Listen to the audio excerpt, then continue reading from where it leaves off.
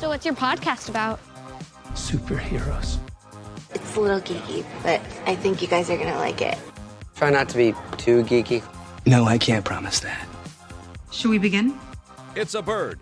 It's a plane. It's the Geek and You Shall Find podcast. And now, your hosts, Kelsey Dickerson, Brad Fay, Kate Fay, and Noah Berlin. Listen to me now. All right, welcome to Geek and You Shall Find, the podcast. I'm Kelsey Dickerson. We're joined by Brad Fay, the director and co-founder of Superhero Faces, which, by the way, this is episode 5 of Geek and You Shall Find, powered by Superhero Faces. Thank you so much for joining us. If you guys aren't aware, we also have Noah Berlin, aka the Game Master, and Kate Fay, the goddess of all the old and new, Valyria, Westeros, every single kingdom that you can think of. Wow. Thank you guys so much for joining. Yeah, see, you even got the Iron Throne behind you, so I think it's very fitting.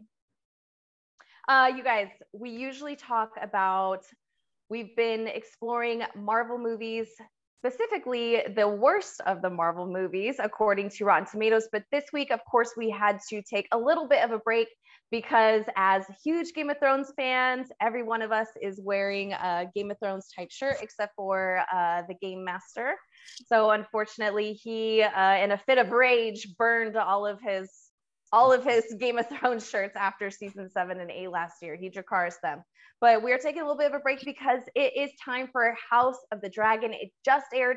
We all just watched it. We're going to get right on into that. Episode 1, The Heir of the Dragon.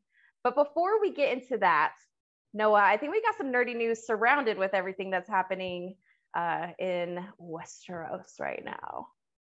Yeah, so normally we would do nerdy news of the week with just all the things from the MCU, the DCEU, video games, whatever it might be. But this time I focused it all on Game of Thrones related topics.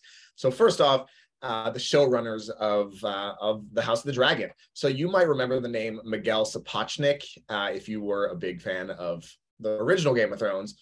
He is the showrunner along with the series co-creator Ryan Condal.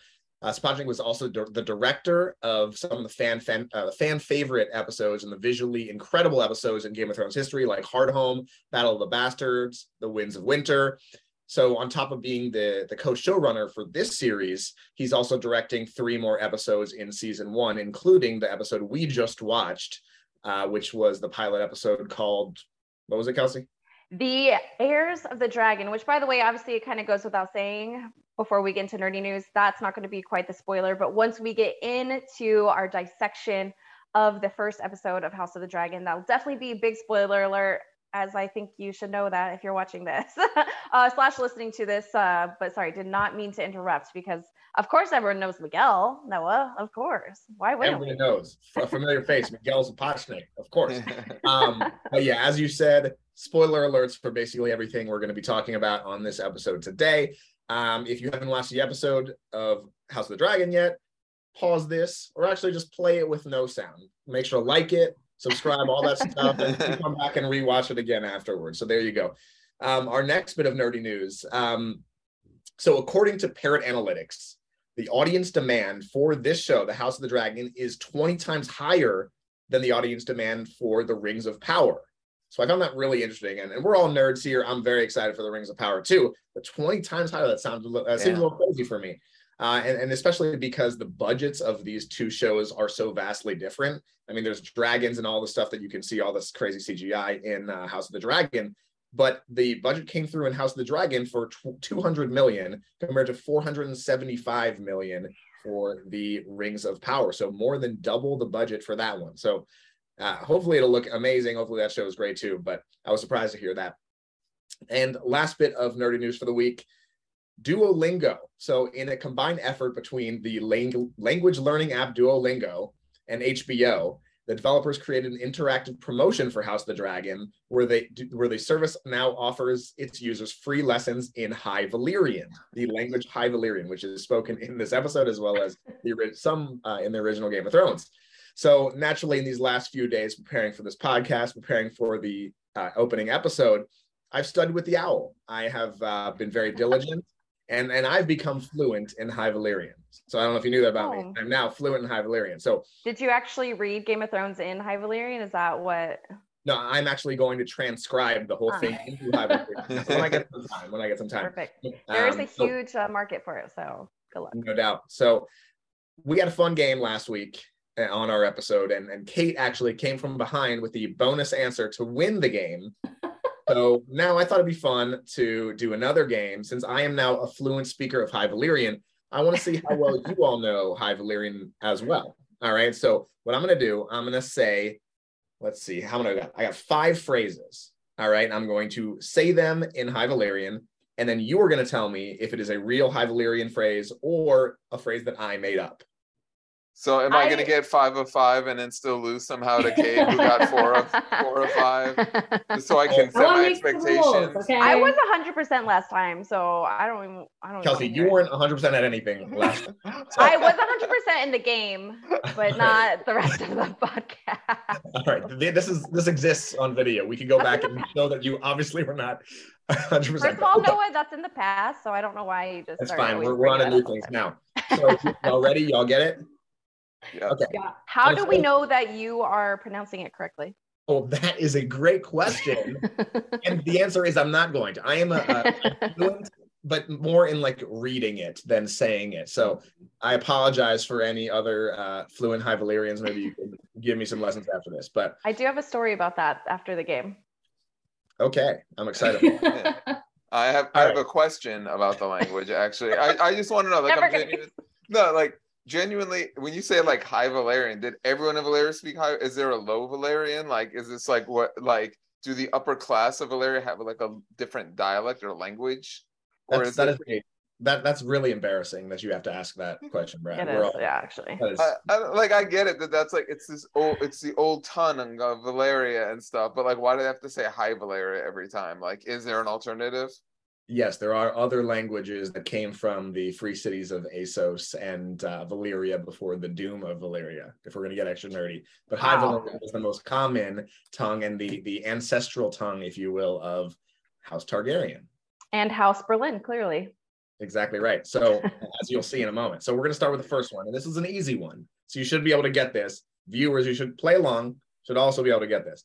First one, Valar Morghulis. Is that real, or did I make it up? Do we do like this for Valyrian? Do you want us to hold up? Like, what do you want us to do? Like, I'd like you to say something because I'm not looking at you.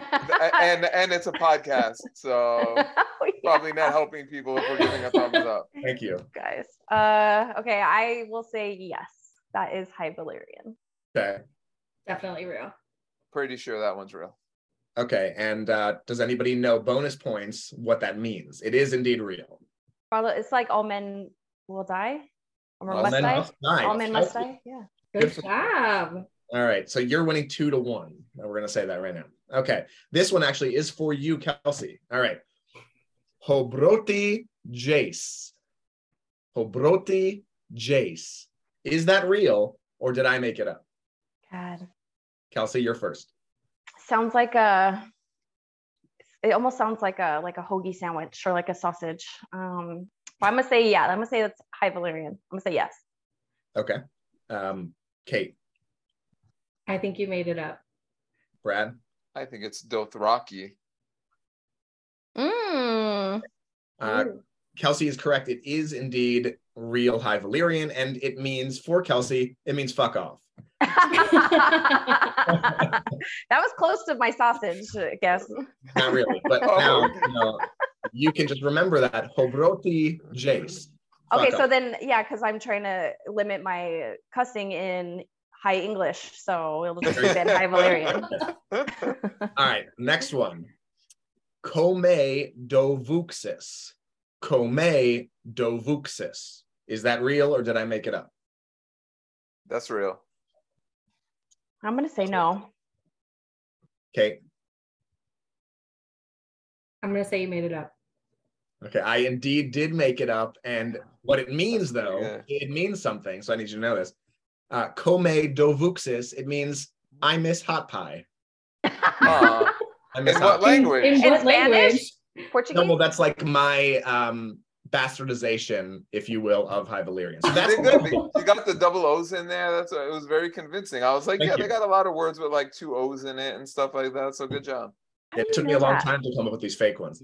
All right, next one. Nurni O'Rees. Nurni O'Rees. Is that real? Did I make it up? Nurni O'Rees. I'm trying to like hear it in like their. No, that sounds way better. Nurni O'Rees. You're right, friends. Oh shit! You guys go first. I'm gonna think about this one. Man. I'll say fake. Kate. I'm gonna go real.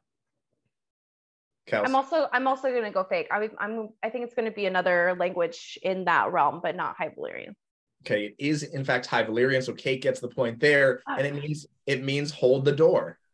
So for all you out there, just rip the shirt off. Take it off of me. You don't deserve to wear it. Yeah. Was all it right. Nerne? Nurni O'Rees. Oh, okay, all right. There you go. All right, last one. Westrosi Isa Nurj. Westrosi Isa Nurj. Is that real or did I make it up? Just with like the BC guessing of the Scantron, right. I'm gonna say fake. Because you gotta have, I think you're gonna. I'm gonna say fake because earlier you said I spent a lot of time making the ones I did up, and they've all been real minus 1. Except for one. The game master just got played. Maybe that was a double. Maybe he double played. I know. I know Noah would do that. Noah like definitely did that when I was watching Game of Thrones the first time. Would like say things, and I was like, well, now I know this, and then you'd be like, oh, that's why I said it that way. But I'm gonna say fake. And then Kate. Yeah, fake. All right, it is fake. I did make it up. But in Lower Valyrian, it means, hey, George R.R. Martin, finish the damn books. That's wow, you went there. Wow. And that is our game. And also, I want you all to know this. On this of all days. On this of all days. He needs to get off his butt. We saw George R.R. Martin at San Diego Comic-Con. That's true. Yeah. That is true. He was looking sprightly. So thank you, Game Master Noah. That was fantastic. Thank you for all the time that you put into there. I would just like to say that clearly I am a Targaryen in a past life. Wait, so who is the winner? Kelsey's the winner. If there was ever any doubt, I don't think so. Yeah, you did good. So before we get into Noah also setting the stage for us to let us know where we're at, what is happening when House of the Dragon is starting, because obviously it is before Game of Thrones as we all know it. If you've seen the episode, you saw the open, but I'll leave that to Noah to kind of break it down for us.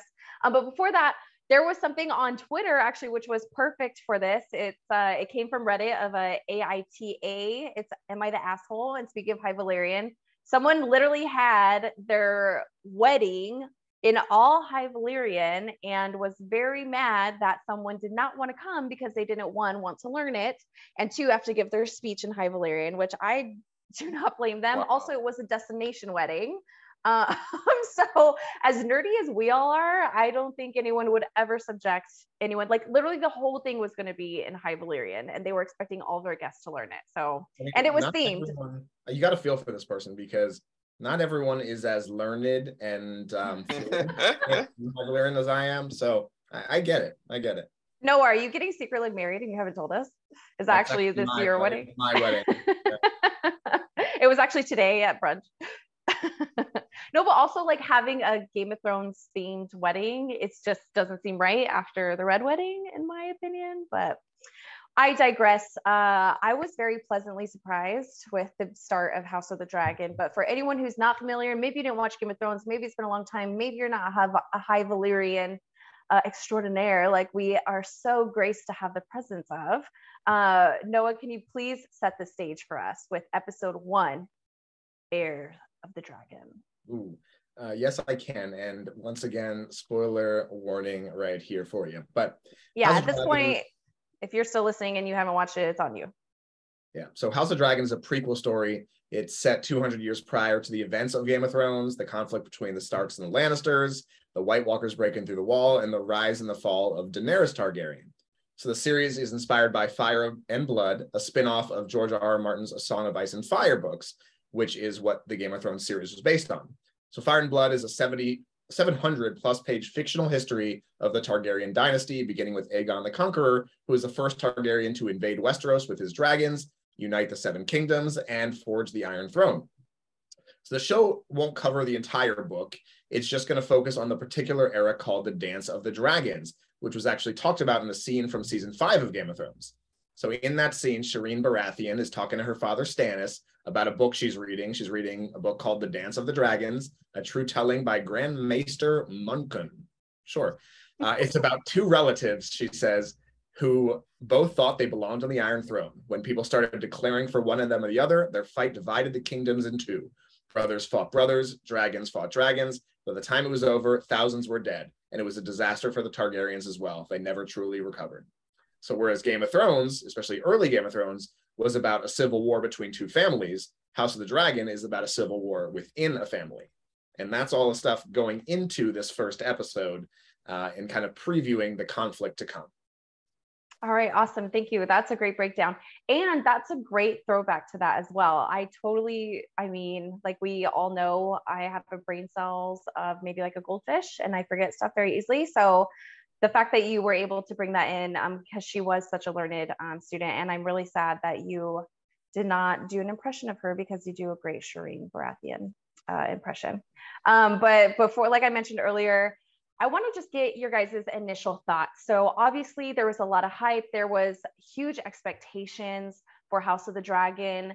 Game of Thrones is arguably the most popular show in all of pop culture, in all of our history, which might go back to Noah, you talking about it having a higher, ranking of the audience wanting it more than Lord of the Rings, which is actually, it's neither here nor there for me. I think Lord of the Rings is more niche in my opinion, but I was actually very pleasantly surprised. I love the acting. I thought it was a great initial episode to kind of set the scene for where the season is going.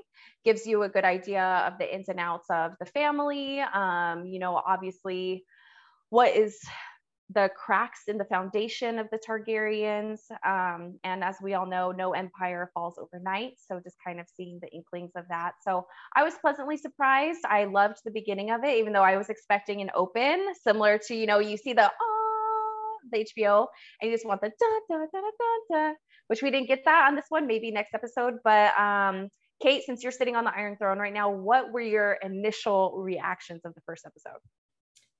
I was so pleasantly surprised, like you. I know it's only one episode, but it really exceeded my expectations. I got actually like really emotional watching it, especially in the beginning. Like I didn't expect to. I was just kind of like going in with, okay, here's another show. I don't know how it's going to be, whatever. But I got super emotional like in the beginning. With her flying in on the dragon and everything, and we're seeing King's Landing again. It just felt so good to be back in the Game of Thrones world after being out of it for so long, and kind of having a little bit of a disappointing ending in Game of Thrones. So I am very excited for this whole season of what's to come. I think it's going to be really good. I think the acting is great. The cinematography is great already. And I'm already super interested in the story. Yeah, and we saw so many dragons. Like obviously that was a huge thing in the first series of Game of Thrones, was they were very few and far between until towards the end. So seeing a lot more dragons and them being so detailed, I think is absolutely amazing. And seeing Westeros in King's Landing in all of its glory. It was like a different color. It was like bright and colorful. Brad, obviously, Kate said, a disappointing ending of 7 and 8, which I know you disagree with everyone in the world that has watched Game of Thrones. But what was your initial thoughts on watching this? So I was not pleasantly surprised. And that is because, unlike you haters, I expected it to be good. So I wasn't surprised at all. It was very entertaining. It took us back to Westeros. I mean, to me, you'd almost have to go out of your way to make it bad and just kind of like be lazy. And I knew they were going to put work into it. So, I mean, just to get more depth about Westeros and the history about Westeros, like, you'd almost have to make it distractingly bad or do things that are bad to ruin this for me. So I knew I was going to enjoy it going in, and that's exactly what happened. And Noah, obviously you are from that lineage. You are the High Valyerian prince. What were your thoughts? Did you like seeing your family on TV, or? I mean, I was cautiously optimistic is what I said, just to describe my feelings coming into this, because obviously, like everyone in the world other than Brad, I'm definitely disappointed with how it ended. And so I was a little worried, right? Because when you love something, for example, right, I love the movie The Matrix. I love the first Pirates of the Caribbean movie, right? But then as the sequels come out and they're really bad or just not at the same caliber, right? Now, when I think of The Matrix as a whole or Pirates of the Caribbean as a whole, I don't necessarily have a great impression of it or you know, the thoughts that I have of it. And I don't want that to happen, right? Like, that's why it's a little disappointing what happened at the end there of Game of Thrones, because you don't want it to like get ranked down, you know, you want it to still have such a high esteem in your mind. So I was cautiously optimistic, but I didn't want it to see it go the same ways as some of these other ones. But honestly, from that opening scene and hearing the music and seeing King's Landing, and like, I mean, I'm fully in, I'm way in. It's awesome. I can't wait to watch more. Everything about the characters, the cinematography, like Kate said, the music, the costumes, it brings you right back into that world. And I was having a lot of nostalgia watching the episode for the first time, and you know, getting those feels that you had when we used to watch Game of Thrones for the first time, and we didn't know what was going to happen, and you're just completely wrapped up in it. I'm back. Yeah. We're back, baby. Well, speaking of that, you talked about so many different things that was so great about this episode. And obviously for Game of Thrones fans everywhere, it was a very optimistic way to be able to start it. I think it's going to be a great foundation. But that just kind of rolls us into our next one. Who was the MVP for you, or what was the MVP, Brad? MVP is George R.R. Martin. Because without him, we wouldn't have not only this universe to begin with, but just the complexities of they're able to just adapt this like world that took place 200 years before the start of Game of Thrones. And it wasn't like when they came up with this idea, they had to start from scratch, because they already had like a Bible of Westeros to kind of go on and say, okay, we're going to pluck out of this. And you know, the groundwork is already there. We already have these characters. We know where this is kind of going. So they kind of had a head start on things. So I think that's, you know, a credit to George R. R. Martin for having not just written the Game of Thrones book and said that's it, but having provided so much rich detail of what happened before Game of Thrones even took place. No, I saw you shaking your head. I mean, listen, all of these things that Brad said is correct, but George R. R. Martin, man, his last... the books, there's 7 books in the series, supposedly. 5 have been written. The last one was written in 2011. It's been 12 years, right? 11 years? Do I know what year it is now? Feels like it's been 50 years. I've been like, what is this dude doing? Stop doing all of your other bullshit projects. Just stop it. Just stop it. So let him live. What was the dude doing? It was COVID and we were stuck. We were quarantined. If you're not going to write when you're quarantined, what are you doing? He'll never be the MVP for me. I'm sorry. So he's your LVP? Is that what we're saying? No, I mean, he's not the LVP. He still did it. Like, Brad's not wrong, but I can't. No. All right. Well, were there any? Enjoyed the show today without him having taken the time to flesh out this universe. So, you know. So many things I want to say about you right now, Brad, but I have been told I cannot express my true opinions on this fascist episode. No, I was kidding. All right, so suffice it to say, Noah and Brad are very differing on their MVPs. Then Noah, did you have another MVP then, or? Yeah, I did. I mean, so far, Rhaenyra is the MVP for me. I mean, just her facial expressions I just thought were awesome. That actress, I don't even know the actress's name, but she was awesome. She reminds me a lot of Arya, how she just goes off on her little adventure. She's riding the dragon. She's the parents are not approved or don't approve. The mother in that first scene when she was laying in the chair, she was talking about how, what we do is we basically get married and give birth, and those are our battlefields, right? And she's like, no, I'd rather be a soldier. I'd rather go out and do things. And they just reminded me a lot of Arya. So obviously I'm a fan of her with that. Okay, yeah, I would even say like it almost is reminiscent of not quite very early Daenerys, but once she kind of gets her stride, and you can see that strong bloodline in the women of the Targaryen family. But Kate, who was the MVP, or did you have an MVP for this episode? Yeah, so Noah took it right out of my mouth. Princess Rhaenyra, just out of one episode, it seems like she is probably one of the most main characters that's going to be followed throughout the season. And I love her so far. Like the acting is great. It looks like the actress's name is Emma Darcy. So she was wonderful. And I totally was thinking the same thing. She gave me such Arya vibes and maybe even a little Daenerys vibes.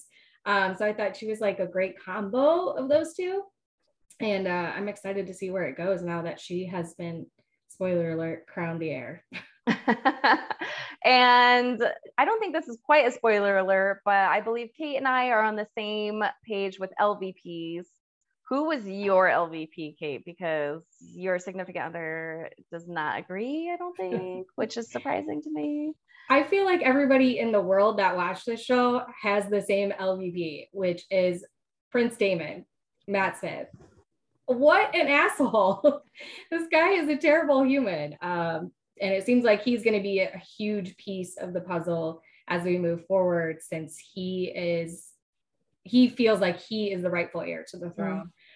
So there's going to be some conflict there. But yeah, he was just killing people in the streets and just cutting people's hands off and other appendages. And I was like, this is so unnecessary. And then, of course, me and Kelsey both freaked out when he tried to hurt the horse. You can't do that. No. And I will say I did not miss that about Game of Thrones. They do not care about who dies when or what it is. So yeah, I definitely agree. And two, for me, I guess what is like also a little confusing and crazy is he seems so sorrowful at the funeral of the mother and baby, the queen, obviously, that passed away in childbirth purposely because of the king, who also is an LVP for me. But like, so he seemed sad, but I don't know if that was a show. Obviously, as Game of Thrones is, there's so many layers to all these characters. So I think we're going to learn more about him, because you do see flashes of, he might be a good guy. Obviously, Rhaenyra loves him so much, and she seems to be like, a good character until she saw some things and heard some things.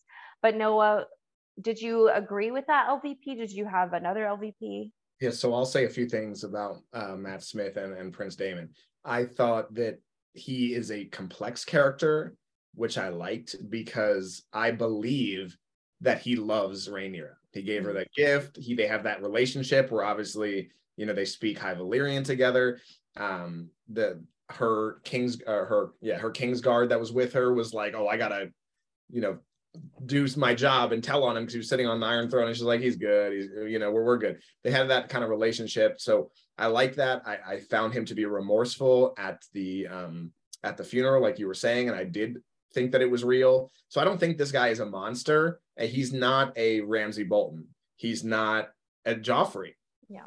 And I think to that extent, I really like the character, because there's complexities with it. He's cruel for sure. He's ruthless. He's ambitious, but he's also, like I said, he's not a monster. So I think that's a cool thing. However, he still is my LVP, because I just hate his face. I just hate I mean, he reminds me of Adam Driver in when he's Kylo Ren. Like I just couldn't. When I watched the first, what was it? The Force Awakens. The first time, I'm like, dude, Kylo Ren, please leave that mask on, man. Don't take it off, because he just looks so stupid. I hate his face. It's distracting. And really, when he was getting his ass beat by that other guy in the joust, I was like, oh, he's a little freaking puss too. He's getting his ass kicked just like Kylo Ren. So he kind of reminds me of that. It's the Kylo Ren example with Matt Smith. So he's LVP because of that, but I do think that he's a good character. All right, Brad, I know you're crying on the inside with all of that. I don't get how you can say that the villain you dislike is the LVP, because doesn't that mean he's doing his job as the villain? There's a lot of villains that I like. But then they're not really a good villain. You're supposed to dislike the villain. If they were trying to make this guy like, yo, you should want to run through a brick wall behind him. What a great guy. And you're like, no, I hate him. He sucks. Then he's not doing a good job. But his job is to make you dislike him. It's true. Okay. Also, this is like one episode in. Like we've seen 1 hour of these characters. So right, but if you guys were like, I didn't believe his performance. It didn't seem like he was really High Valyerian to me. Like, okay, those are things that you're saying it's taking me out of the moment. But you literally said he's the LVP and then named a bunch of things you disliked about him, and I'm like, that is what's making him like a great villain. Is like, I agree with you, Brad. Except his beady eyes were very stupid, and they didn't stick like his stupid eyes. I mean, was there ever a moment you liked Joffrey? Yeah, Joffrey's funny though, man. Joffrey, right. Yeah, but you know, you would list off all the things you hated about Joffrey and be like, yeah, what a great villain. Like, I despised him. Like, so to me, he like really crushed it this first episode. He's a great actor, but yeah, there's just something about him. I was not excited when I saw that he was cast in this part. I just don't know what it is about him.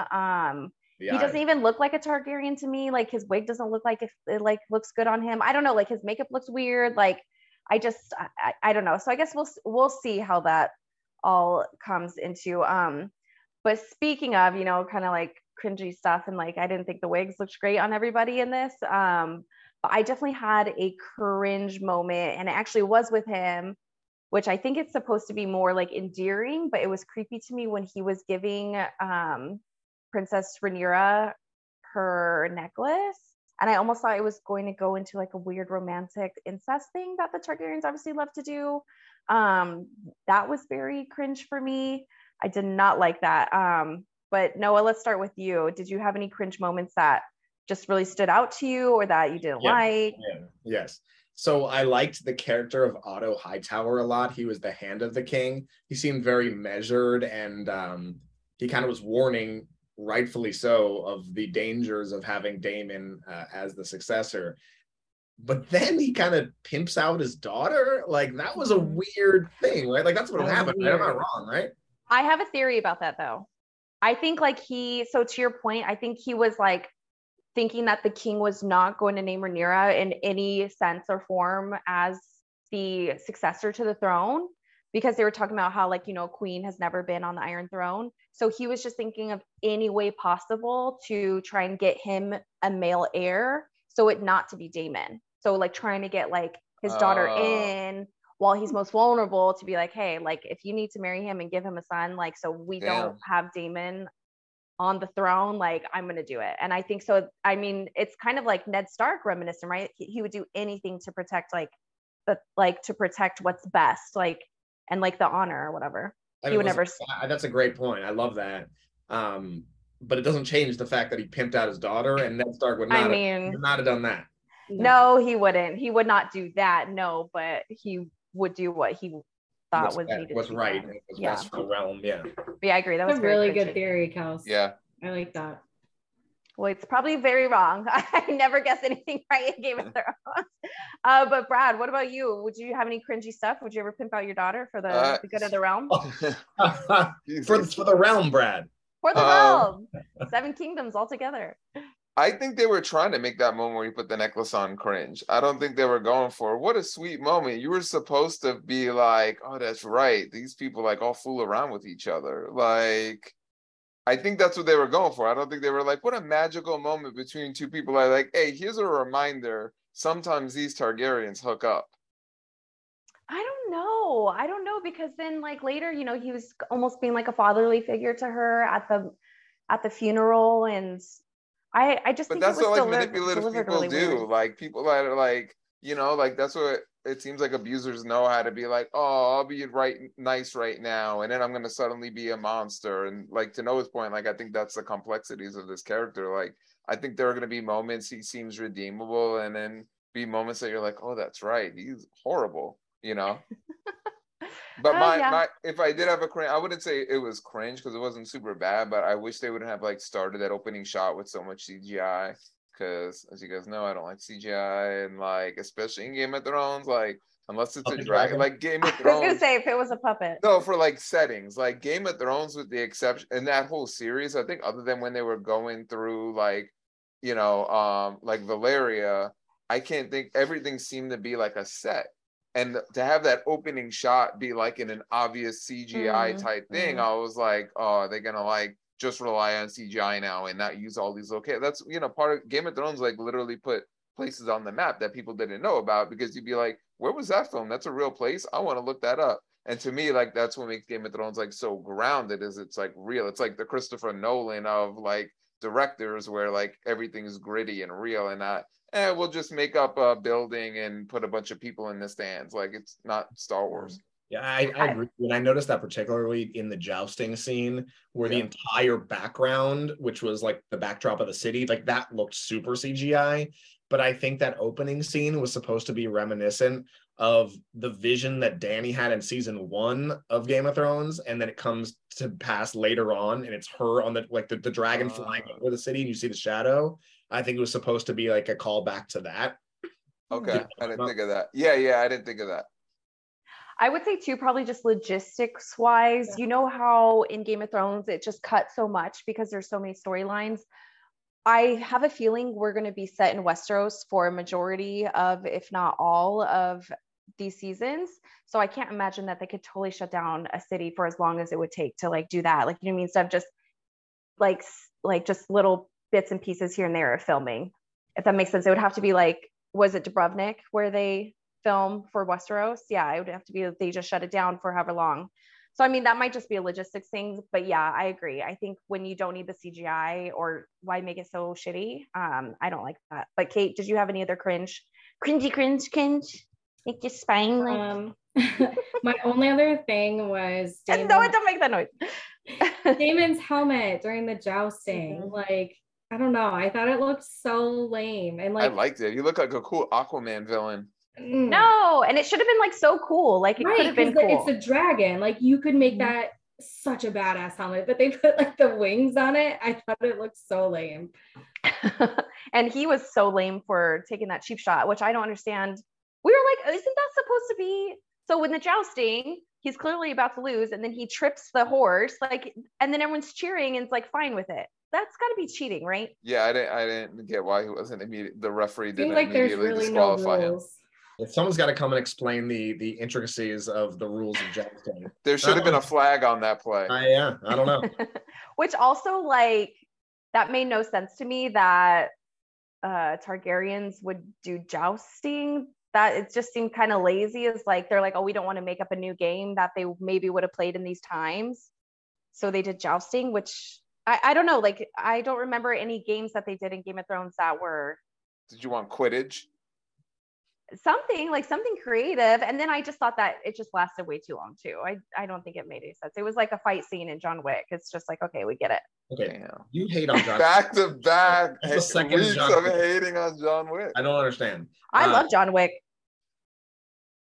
You're not giving that vibe. I mean, the jousting. So what they said is that, because really there was no, other than the City Watch cutting dicks off and killing people, there was really no action in this. And they said that for the first episode, the director really wanted to bring in some Game of Thrones style action to kind of remind viewers like the world that we're in and kind of what they're doing here. It did go for a long time, but I thought the way that they were cutting in between the fight on the joust and the labor that Queen Emma was having, I thought that was pretty cool how they did that. Yeah. I think they do that in Westeros. What new game are they gonna have? They joust.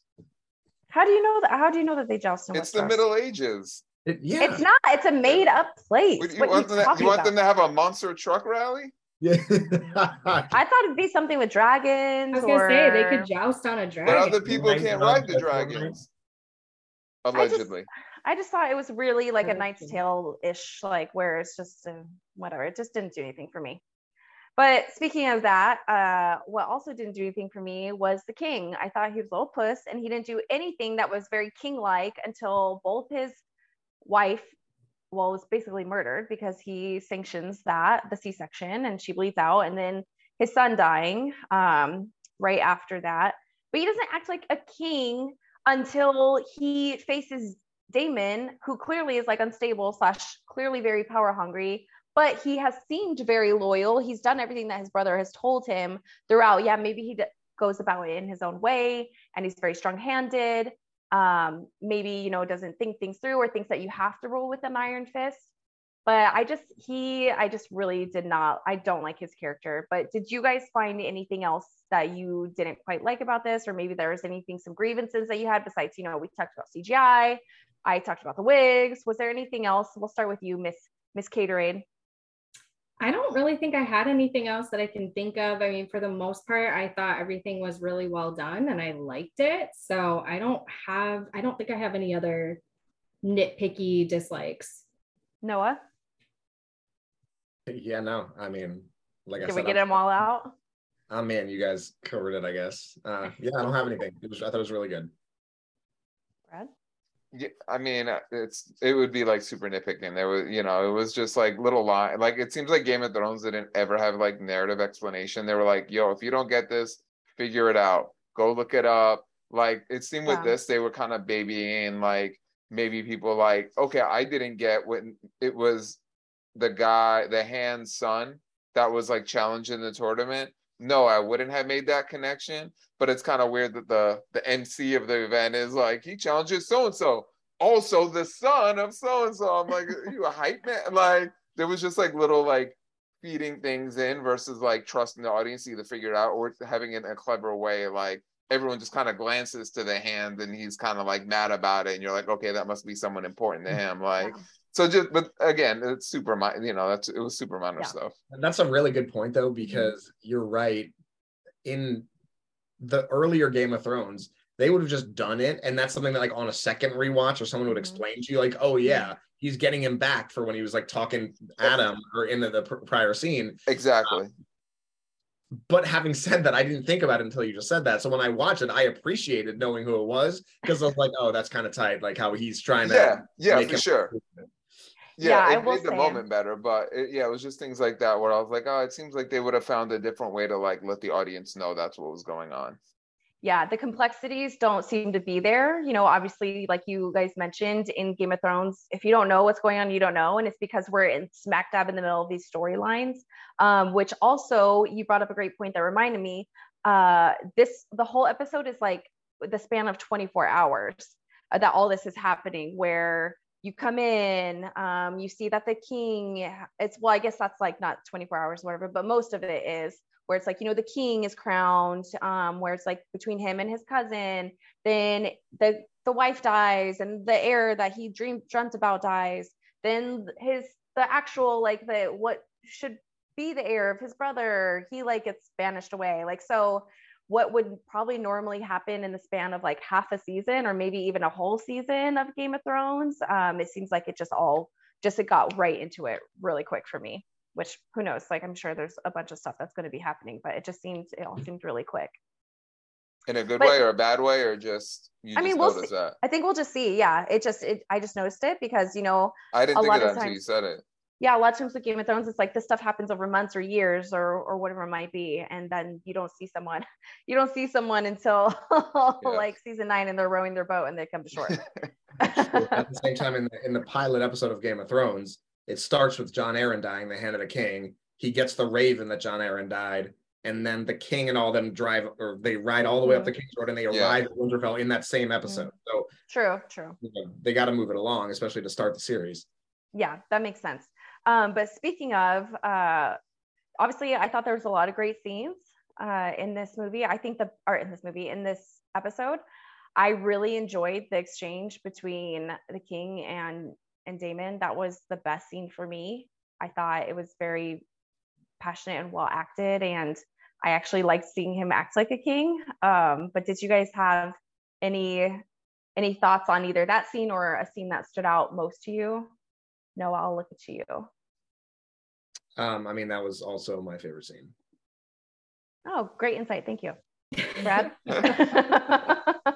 I was obviously a great scene, but I thought the king and his daughter, which I kind of feel like I'm maybe taking Kate's right now, is the king and his daughter in the crypt, kind of talking about the illusion, what it takes to kind of lead, what it takes to be a good leader, to your point, like you saying, I don't think he's a good king. And, I think so much of that is like subjective of like, well, what does make a good king? What does make a good queen? And, I think them having that conversation, like that's a scene that could have went on way longer. And I think I would have still been like engaged with it. Mm-hmm. Yeah, I mean, I totally agree. That was a great scene, just because you have the huge looming skull of, was it Valyerian? Yes, I believe Valyerian. That was his skull. That was awesome with all the candles in front of it. So just like the setting was great. And then just the fact that he had never wanted to think of his daughter for the heir to the throne. And now all of a sudden, like, he's had all of these deaths in his life and all of these life changes. And suddenly for him, he's like, okay, like this can happen. This is who I want. And I just thought their exchange was really nice and intimate. And I also thought it was really cool how he's talking about all this stuff about winter coming eventually. And a Targaryen has to be on the throne for that. And I was like, oh my God, like we know what happens. Like that happens in the future. So that was cool. And then obviously the opening scene was just fantastic for me. I know you have problems with the CGI, but just going back into King's Landing, and especially on the back of a dragon, just gave me, as Noah said, all the feels. So I loved it. I think there were some great lines in this too. So speaking of the beginning and speaking of being in the crypt, were there any lines that stood out to you, Kate? Yes. One line that kind of gave me chills was when Viserys to Rhaenyra says, "A dragon's saddle is one thing, but the Iron Throne is the most dangerous seat in the realm." I thought that was a great quote. Dang. All right. I like that. Noah, did you have, I think Brooke has something to say about the best lines too. So let's see if you guys agree. Brooke the dog, if you guys can hear in the background. I had a couple of them actually. I think that in the opening scene, which was the kind of flashback, the exposition of telling the story of the Great Council and all of the different people that have the claims and all that stuff. And the narrator, who is an older version of Rhaenyra, says, quote, the king knew the only thing that could tear down the House of the Dragon is itself. And that's just foreshadowing of basically all of the events and all of the conflict within the show. So I thought that was a really good one. And then I had another one when the small council was meeting and they were talking about Daemon and, being the successor, and King Viserys was saying that Daemon doesn't have the patience to be king, and he doesn't have ambitions to be king. And Otto Hightower, the Hand of the King, said, "The gods have yet to make a man who lacks the patience for absolute power." So I thought that was another one, because you just know about all the jockeying and the politics and everyone trying to get power within the series. So I thought that was a good quote as well. I agree. And especially because as we see, one, as is always referenced in Game of Thrones, of the Targaryens going mad, in just even the fight for the throne itself, obviously power means everything in this world. And with great power comes great responsibility. So I absolutely love that too. Just kind of move things along here a little bit. We're kind of getting towards the end of our time. We got about 10 more minutes. Were there any other overall positives that you guys had of this? Was there anything that surprised you? What were some things that really stood out to you that maybe we haven't talked about yet? I am very pleasantly surprised. Game of Thrones was so perfectly cast. Even the children were such great actors, which, as we all know, my thoughts on children, especially children actors, everything was just amazing. And I absolutely loved it. So I was actually very pleasantly surprised with everyone that was cast in this. Brad, we've obviously been working on our upcoming Geek and You Shall Find series, docuseries, starting with Game of Thrones and everything that goes into in the history. So you have definitely gone back and rewatched all that. So you are in tune with Game of Thrones fandom. Was there anything that particularly stood out to you that we haven't discussed yet? I mean, definitely. I mean, the music, keeping with the, the scores of. I mean, obviously, we're gonna hear that Targaryen theme a lot, but I kind of like how that's, it makes sense. Like anytime if you see Luke Skywalker make an appearance in The Mandalorian, it makes sense to have Luke Skywalker's theme play. So I kind of like that they're still able to use that Targaryen theme. I don't think I could ever get enough of that. Oh, the music is amazing. We actually talked about that before the show. We're like, is the music going to be done by, was it when the weekend at Ramin Djawadi? Is that? I don't remember his name. Yes. Thank you. No, what is wrong with you? Are you okay? Am I not calling on you enough? Do you need more attention? What? What's an overall positive for you? Yeah, I had a lot of them. So I loved the callback to Dracarys, which there's that epic scene with Dany saying it, and this time it was obviously for a much sadder reason, but when Rhaenyra had to basically cremate her mother and baby brother with dragonfire. But Dracarys was very cool. We talked about the music, we talked about the costumes, we talked about the cinematography. I thought that the themes in general are really interesting to me. This one, which is going to lean heavily on the theme of the role of women in a patriarchy. And you see how kind of this decision made by the Great Council back with the previous king went against who should have been the rightful heir, just to name a male heir, and how that will fit into this coming conflict between Daemon and Rhaenyra and how that works. So the themes are just really interesting to me with that. And then the tone itself, I think that it really was tied in perfectly with the older Game of Thrones, with everything we've mentioned so far, but really with the main theme of the initial episode being that of succession, because that's what the whole thing is about. And I was actually talking to a friend last week, and he was saying he's not a Game of Thrones fan. He doesn't like it. He doesn't want to watch this stuff. This is not his thing. He doesn't like dragons, doesn't like knights and all that stuff, right? And he said he likes shows that are like Succession. And I said to him before watching this, I said to him that it's funny that the most similar show that I could think of to Succession is Game of Thrones, because of all the politics, because of all the maneuvering and all that stuff. And there's so many parallels to it. Little did I know that this one is even more so a good example of how much it relates to that show Succession. So I'm going to recommend to him to watch it again. We'll see if he does or not. But yeah, like I said, the tone, the similarities with the original Game of Thrones, the themes, I love it all. That's a great point. I think Game of Thrones really had a great impact on a lot of different storylines and the way that stories are told, especially in pop culture and in a series setting. So to see, that Succession, which is not something that I haven't watched it yet, but that's not something that I automatically would put two and two together, be like, oh, like they're very similar in that way. So that's like a really great observation. Kay, was there anything else that we didn't touch on that you really love, that you want to see more of? I mean, I think we covered it all. I want to see more of everything. I wish I could binge the whole season right now, because I totally will. Yeah. I hate that we have to wait every Sunday for a new episode. I want it all right now. I know. We did also, for anyone that's not familiar, we all used to get together every Sunday. We even would have a draft of Game of Thrones characters. You'd get points for if your character killed like someone else. It was a big thing for us. So having this after a 5+ year hiatus, it's been longer than that, I think, of having some Game of Thrones is good to have in our lives. But we already referenced some of these while talking before, but there were some things that were sort of callbacks for Game of Thrones. Obviously, we talked about, the winter is coming aspect of, talking about that Targaryen needs to be on the throne in order for man to continue as a species. But I think, Noah, you might have had a few other ones that we haven't called back to, or if you wanted to expand on that one.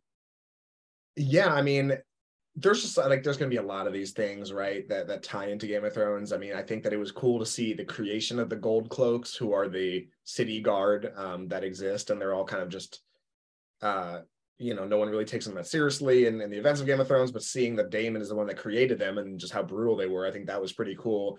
The dagger, the Valyerian steel dagger that King Viserys had on his belt, that is the dagger that Apparently Tyrion owned at one point, and it was used to attempt to kill Bran, and it was the dagger that was ultimately used by Arya to kill the Night King. Wow. So it's interesting to see. What? I didn't know that. That's awesome.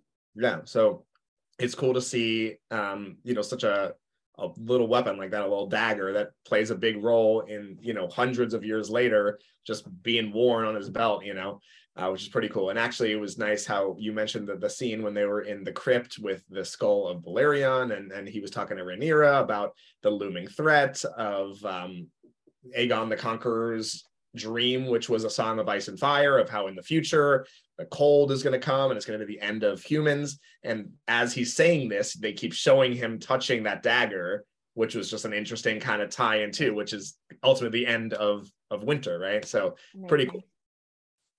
Oh, I love that. That's absolutely amazing. I'm in your same boat. I had no idea. Brad, was there any not Easter eggs? Was there any callbacks that you saw, any predictions that are going to come? They talk about Princess Nymeria, so I don't remember if that's exactly what part of the story you had told. It seems like they gave a little bit more background for her, who Arya obviously was also an admirer of and names her Direwolf after. So it's kind of cool, that scene where they're talking a little bit more about Nymeria, and you're just remembering like how long this history of Westeros is, that like we're 200 years before, but they're still talking about things that took place even before them that are still being talked about in the future. And I just think that makes you feel so much more like you're being dropped off into a real world with real history and complexities. And so it was a nice reminder of that.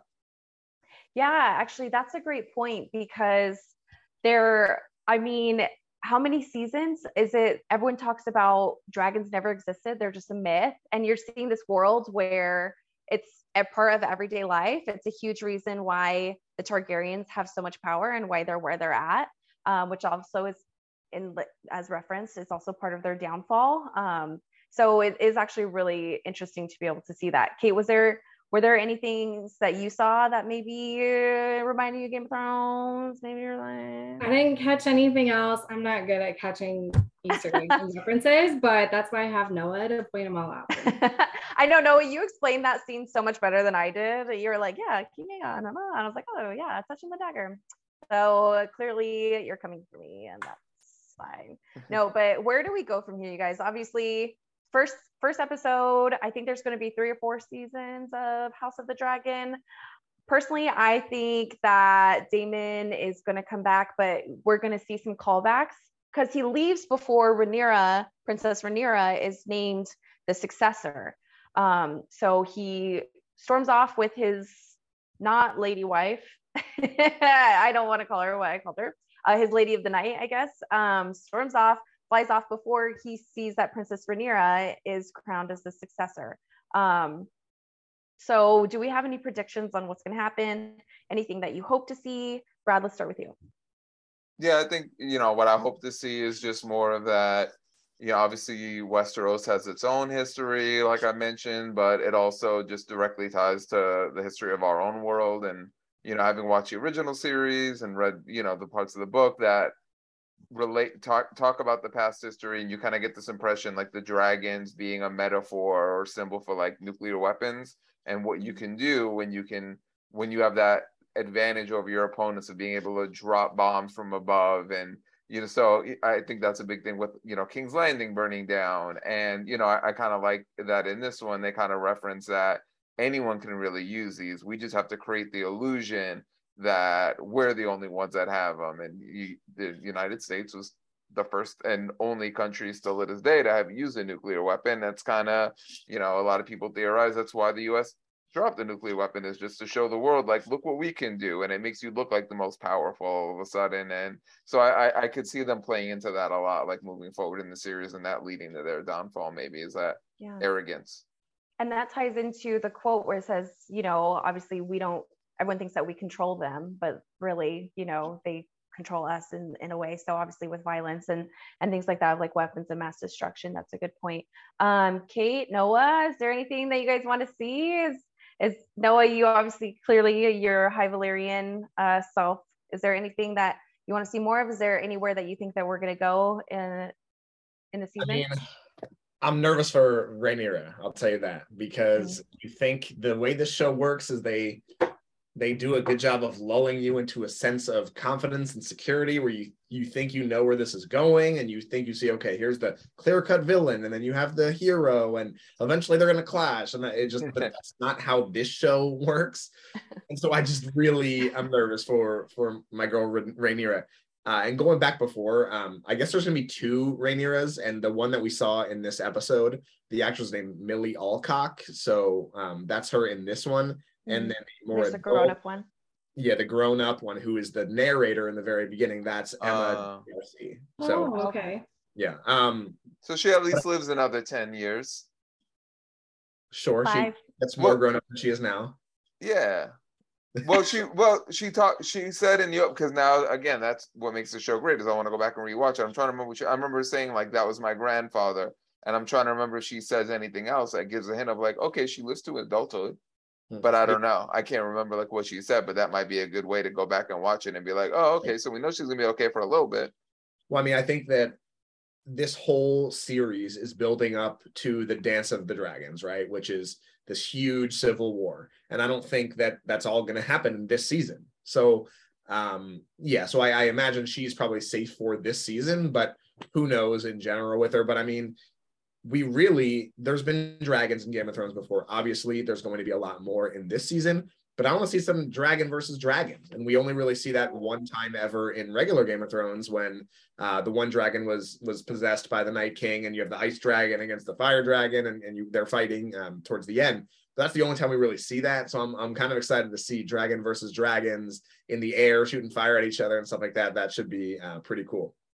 Noah, I literally cried on the way into work. I remember this, like I'm driving on the 10 into work. It was the day after the dragon dies and falls into the lake, and I'm crying and on the way to work, like thinking about him dying. So if I see dragons die, I will not be okay. But my king turns into a freaking Olympic freaking pole. They're like, oh shit. Yes.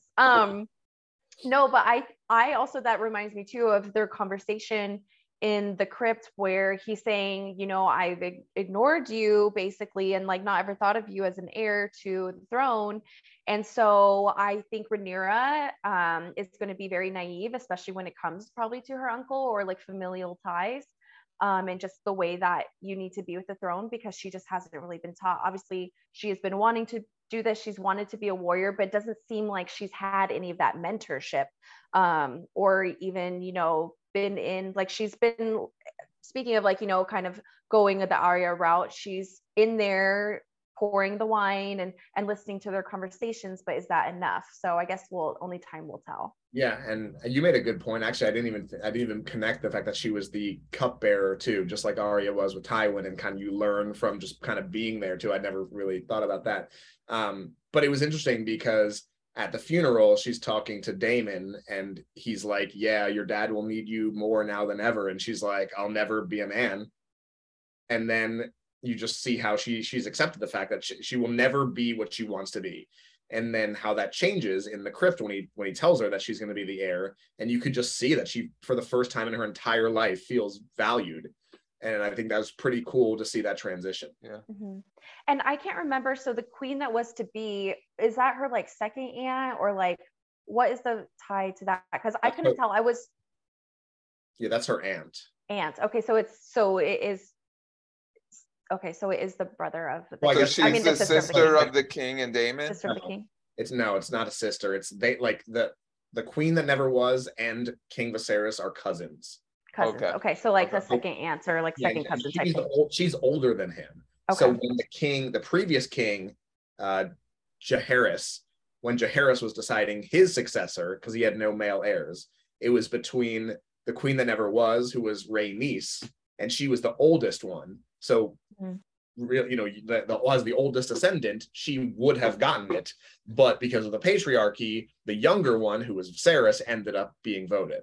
Yeah, I was really trying to pay attention to her face while everyone was, you know, pledging their loyalty to Princess Rhaenyra. I couldn't get a read on her, so I don't know if she's going to be a problem too. We're gonna have to see with that. Yeah, that's like a storyline I'm really interested in. Is she going to be like, you know what? It's a step in the right direction for women's rights, so I'm going to support her, or is she going to be like, man, I got passed up, and it should still be me, and so they could go one or two ways, which again is like really cool. There's a lot of characters in this first episode. You could already be like, I don't know, I could see them going either direction. Well, and we haven't talked about the triarchy, which is the alliance of the 33 cities, who they're like, they're going to come in and be a problem. And right now they're like, oh, it sounds like this is good. They're getting rid of pirates. I'm sure it'll stay like that, right? So they're like, but I'm really interested in seeing. The one guy who was on the small council, he had the dreads. And he's married to Rhaenyra. Yeah. We say Carlo Lord Corlys Valyerian. Yeah, I'm excited to support the Valyerian family. I'm excited to see them. Do you guys think we will get elephants to make up for all the fans that whined and complained ad nausea about there not being enough elephants from the Golden? What was it called? That when they came, the Golden Bank. Yeah, the Golden Company not having enough elephants. I could see this show just doing an all-out elephant scene just to be like, look, we got your elephants in, knock it off. I think if we're going to see elephants, they're going to be dragon food or something. I don't think they're going to be that much of a elephants in the Lord of the Rings. Oh, yeah, true. All right, you guys, any last thoughts before we give a little insight into what we're going to be talking about next week? Yeah, I have a hot take, actually. Ooh. Yeah. So, you know how, as another timely show, Better Call Saul just ended, right? And a lot of people, surprisingly, say that Better Call Saul is even as good or even better than Breaking Bad, which is kind of crazy to think about. It's a really good show.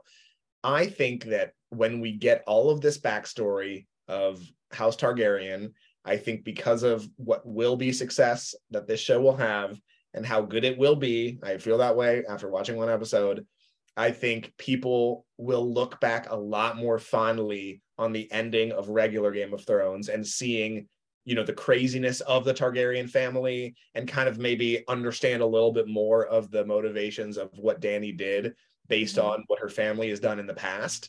So I think that it will ultimately improve the collective thoughts on the ending of Game of Thrones.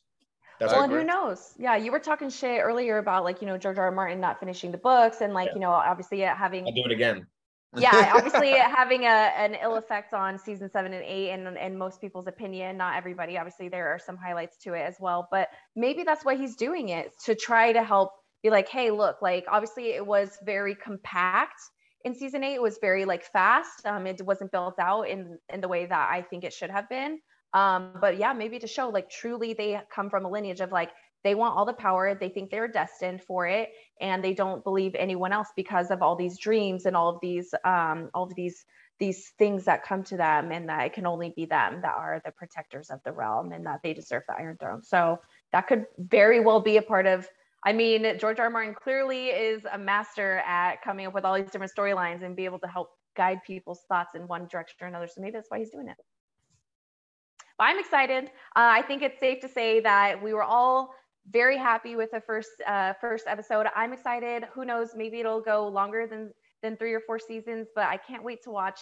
Obviously, next week we're going to try. We don't want to promise, but we're going to try, unless we hear differently from all of you out there saying that you want more Game of Thrones. Let us know in the comments. Make sure to like and share. But next week we will be going back to the 10 worst MCU movies according to Rotten Tomatoes. Back with Thor: Dark World. We just talked about Thor a couple weeks ago, Love and Thunder, and we all loved it. We all thundered it. I'm going to recycle that joke. But we so appreciate all of you guys tuning in, sharing, liking. Please make sure to subscribe. Make sure to follow us at Superhero Faces on Twitter and Facebook, as well as superhero_faces on Instagram. Once we get to 500 followers, we will have a giveaway. So help us get there. Thank you guys so much. We'll see you next week. Bye.